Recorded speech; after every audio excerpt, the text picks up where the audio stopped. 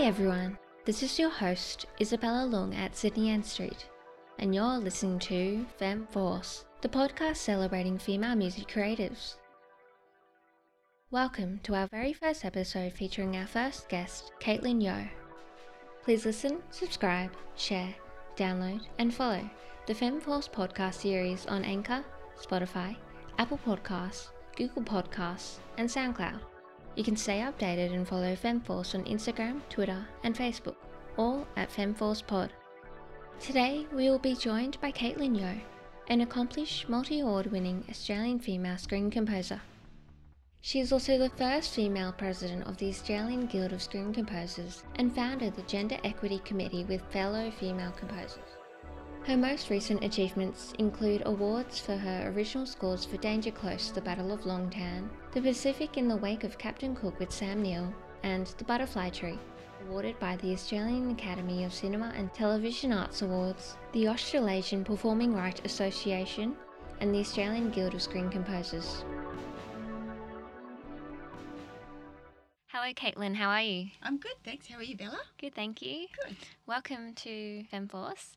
Firstly, please tell us about yourself and introduce your FemForce as a female music creative. Sure. Hi, Bella. Thanks for having me today. Thank you for coming. On your podcast. Love your podcast. Thank you. So I am a screen composer. I write music for film and TV in Australia. My most recent film was a film called Danger Close, The Battle of Longtan, which was a big war film directed by Creve Stenders, who also directed things like Red Dog and Australia Day and things like that. I have been a screen composer for the last 16 years. I love writing music for film and TV. It's a big passion of mine.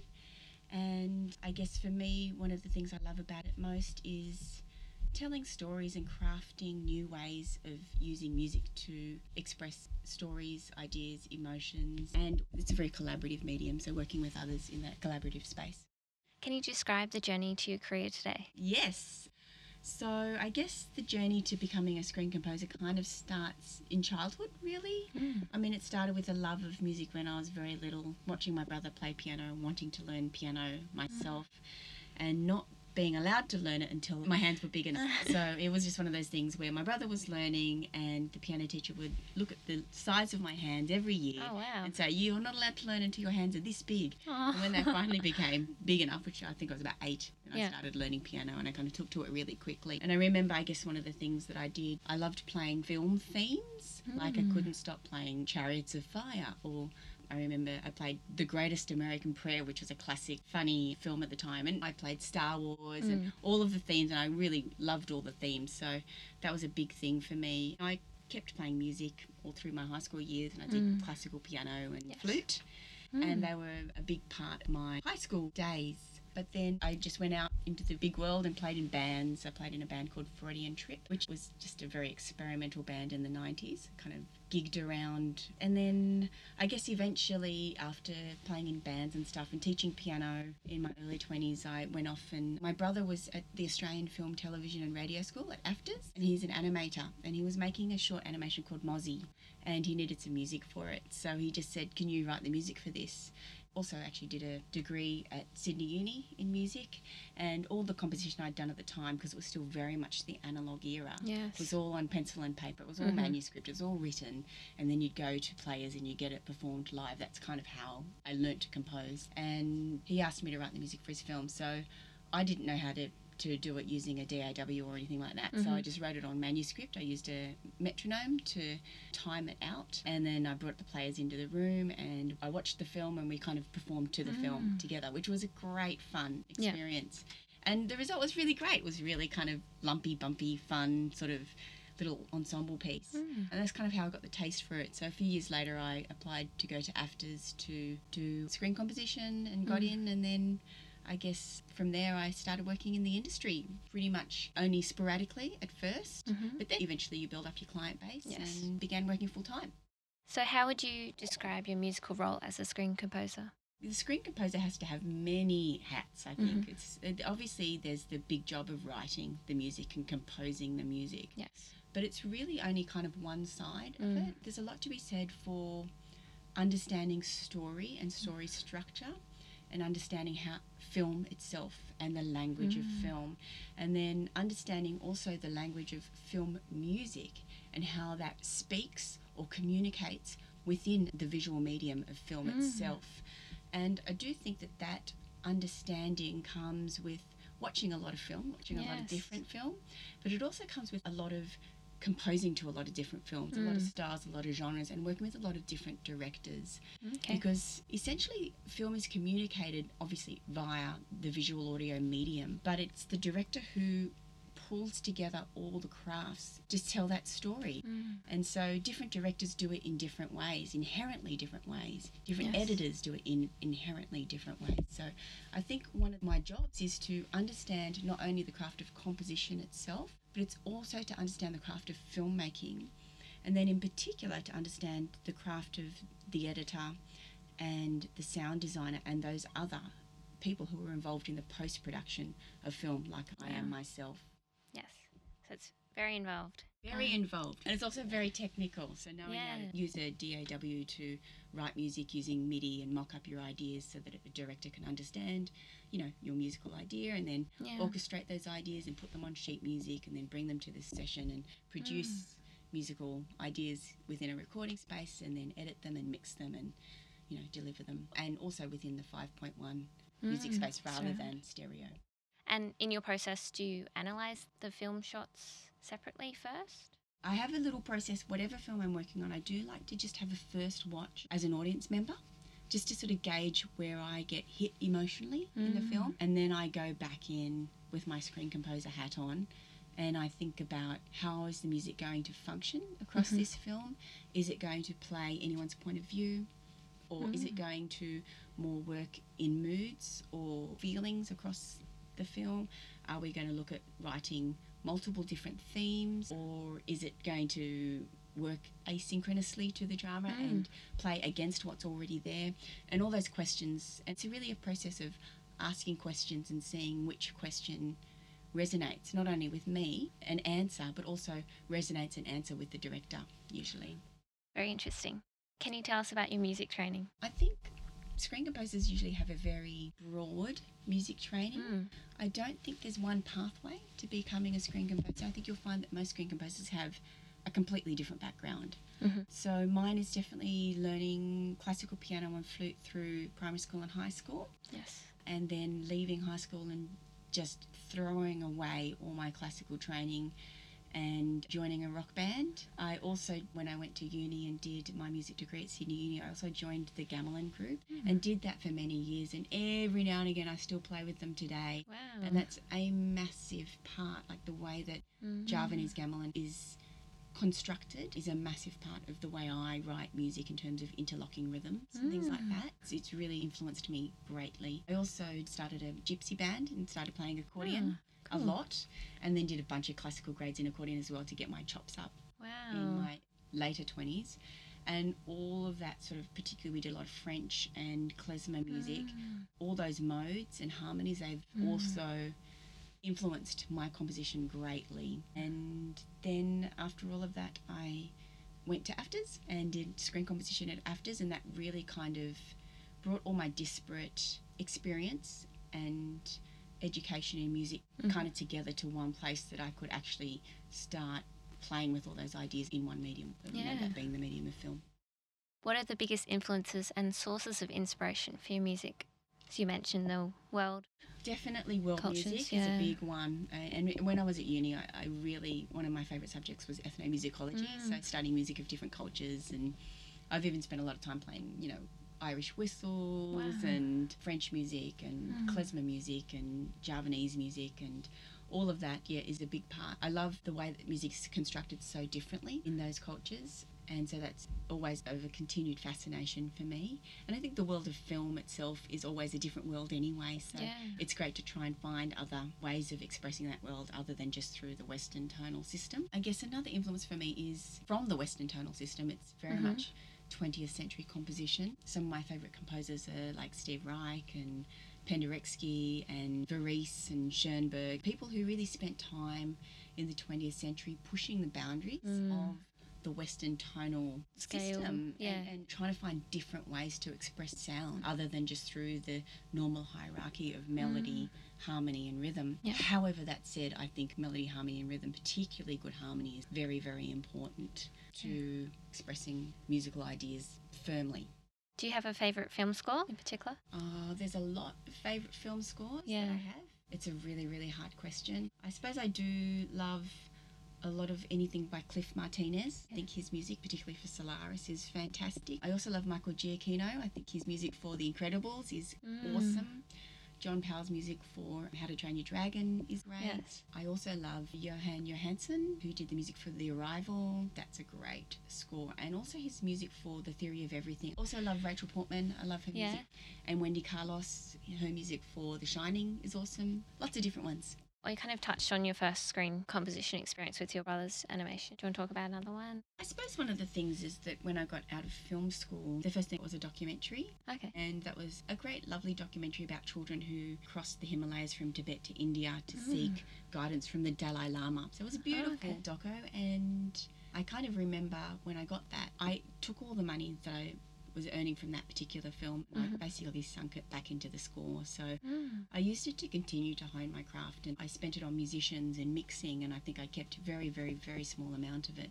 Over time, I've realised that you have to keep some to make it a sustainable career.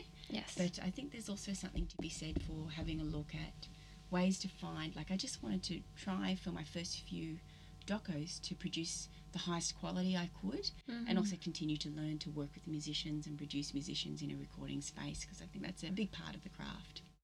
Did you have any mentors? Who were they and how did they inspire you? And what lessons did you learn from them? I guess there's been a few mentors along the way. Most of them probably came from film school. So one of them was a guy called John Haney, who was the head of sound at the time when I was at film school.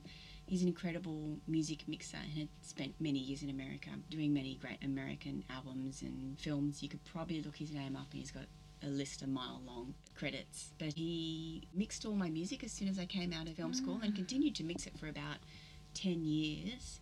And he really taught me a lot about the mixing process and how valuable it is, and not just the mixing process generally, but the mixing process for film, because I think that that's something that a lot of people don't really truly understand, that to record and mix a piece of music for radio or for an album is a completely different skill set, completely different approach to doing the same thing for film when you're going to land in the cinema in a 5.1 space. So John Haney very much taught me that, and I think there's a few people in Australia that do that really, really well now. One's Evan McHugh and one's Wes Chu.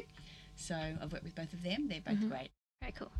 So can you describe your role and involvement as the president of the Australian Guild of Screen Composers? So I've been president for pretty much nearly 2 years now of the Australian Guild of Screen Composers. The Guild of Screen Composers is a industry body for Australia. We have a guild for each kind of craft or practice within filmmaking, and the guild is there to support the needs of screen composers, both emerging and established, and to bring out a community together, lobby for the rights of screen composers, to stay on top of changes in our industry and communicate that in amongst our members, and to also advise in amongst the other guilds and the other industry bodies of keeping our industry alive and sustainable. I guess for me, I am the first female president of the guild, and before I was that, I was also one of the founding members of the Gender Equity Committee, which is a subcommittee which is part of the guild, and that committee was founded between myself, Felicity Wilcox, Amanda Brown and Yanch de Vilda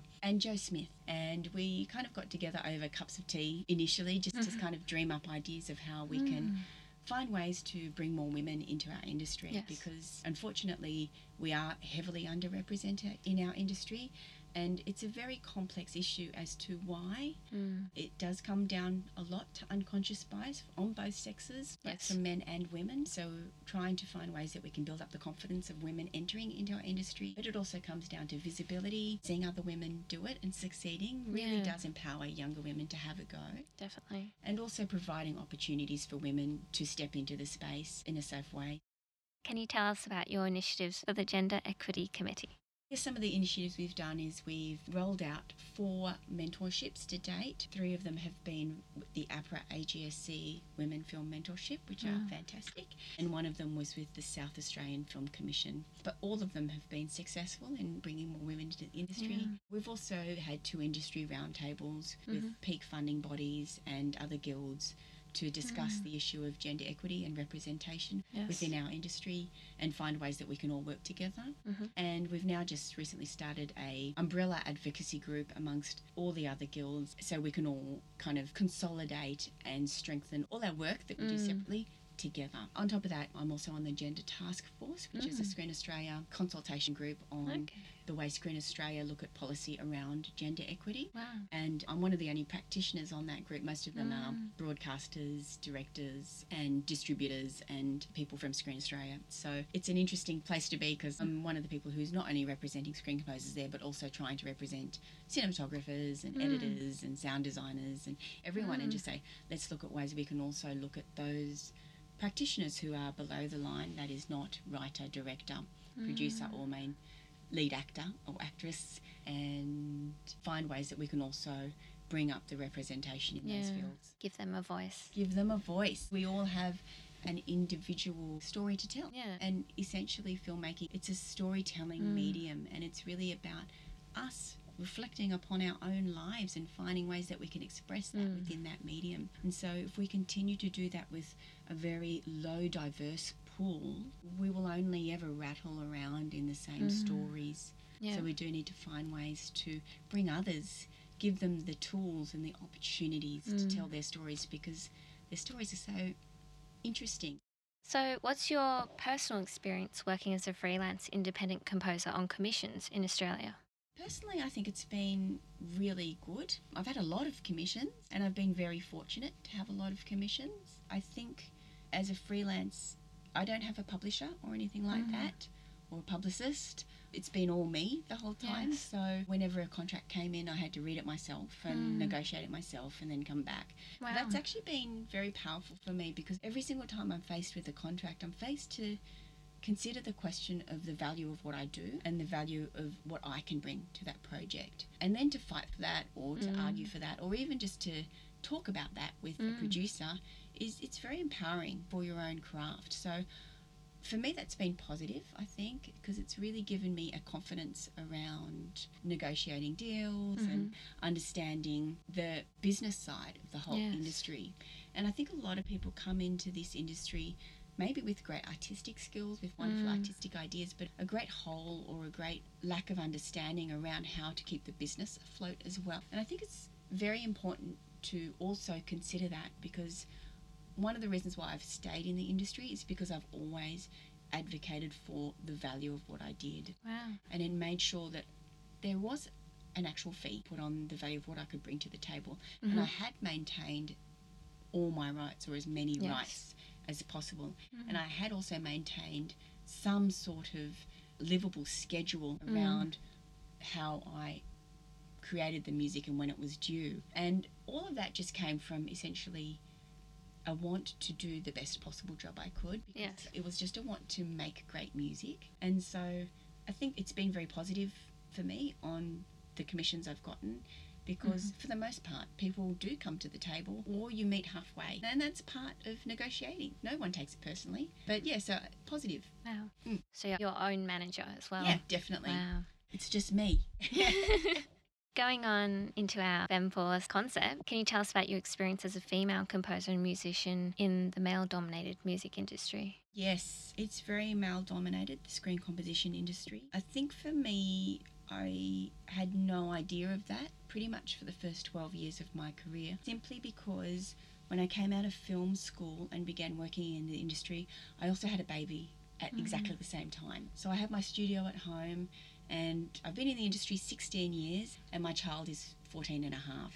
And then so add another 9 months of carrying a baby around. I can't actually remember being in this industry at all. I must have had 6 months without having a child at all, you know? So it's been a really big part for me. I just had to hunker down and just do the commissions and nurture a child at the same time. I have a very supportive husband, but my studio was at home, so I still did probably the bulk of the child rearing through the first at least 12 years of his life. So I didn't look into what everyone else was doing, funnily enough. I didn't compare myself to anyone else or look at how many of me or females there were compared to how many men there were. And I didn't even notice that probably most of the people who hired me through that time were women. So mostly I've been hired by women producers or women directors. And there's been a few men that have championed me, which was fantastic. But I think upon reflection, I do wonder, maybe I'm wrong, maybe I don't know. I have no answers for this. It's just a question. I do wonder if potentially, if I didn't have a kid, and I would never give that up for the world. It's the best thing I ever did. I love him dearly. He's my beautiful boy. I love that side of me, being a mum, having a family. That is really, really important to me. But just say I didn't have those things in my life, and as your identity, as part of my identity, of who I am, would have I been given more opportunities? I wonder, because there were a number of opportunities along the way that were offered to me that I couldn't take because the schedules were too punishing. They wouldn't allow for me to be able to turn around the quality of music I wanted to turn around at the time, simply because I couldn't pull a 16-hour day or a 12-hour day because I had... realistically it was impossible. It was a barrier. So I know that's a long-winded answer to your question, but I guess I don't have any litmus test to knowing whether I have experienced any sort of gender discrimination. All I know is the opportunities I were given were mostly by women and mostly in the documentary field. And I think the interesting thing about that is that documentarians, many of them also parents, funnily enough, and documentarians are good at waiting for things because they go out in the field and they're very flexible people because they have to be open to whatever may happen within real life. And so that I think they've been also flexible with working with me, and that's been very positive. Wow. Thank you for sharing that. What compositional approach, techniques or equipment do you use the most in your music? Definitely still use pencil and manuscript with everything I do. I start everything with a basic idea on manuscript. I use Digital Performer to sketch up all my ideas. I have a gazillion virtual instruments that I use, so I also love to make my own samples out of sounds, and that becomes a big part of my sound. And yeah, they're probably the main things. So how has the development of music technology over the years during your career influenced your production and compositions? I think it's just certainly made it more expedient to realise my ideas, because before you'd have to just write it on paper and then bring the players in and see what they sounded like. But now you can really sketch up something that sounds very close to what your final idea will be. It's made it a lot more expedient. That said, I think that virtual instruments can be restrictive. There's an infinite number of articulations you can get out of a real instrument, whereas you're only ever confined to the articulations the sample library offers. So a great trap that one can get into, I think, is writing for the sample library rather than writing for the instrument. A thing for me is trying to find a way to use the sample library to sketch up my idea, but know that when it's going to the final instrument, I want to try and find more ways of expressing that idea other than just what the sample library did. So often I find I need to work with a director who is trusting in that leap between the demo and the recorded idea. It's always better. The real instrument is always better. Very interesting. Why is music composition so important to you? I guess it's probably that music is such an intangible way of expressing an emotion, and it's so direct, I think, in terms of resonating with someone, and yet it's so intangible or ungraspable how it does that. And so I guess there's this unachievable want in me to find new ways to drill into that. Probably why it's so important to me. And when you do drill into it, there's a satisfaction like no other, a personal satisfaction, and more so when it resonates with other people. You might be sitting in the audience in a cinema, you can feel the emotion in the room. There's something very satisfying about that, because you do feel like you're taking someone else on a ride for that moment in time, and I really like that. Can you tell us about some top moments in your career?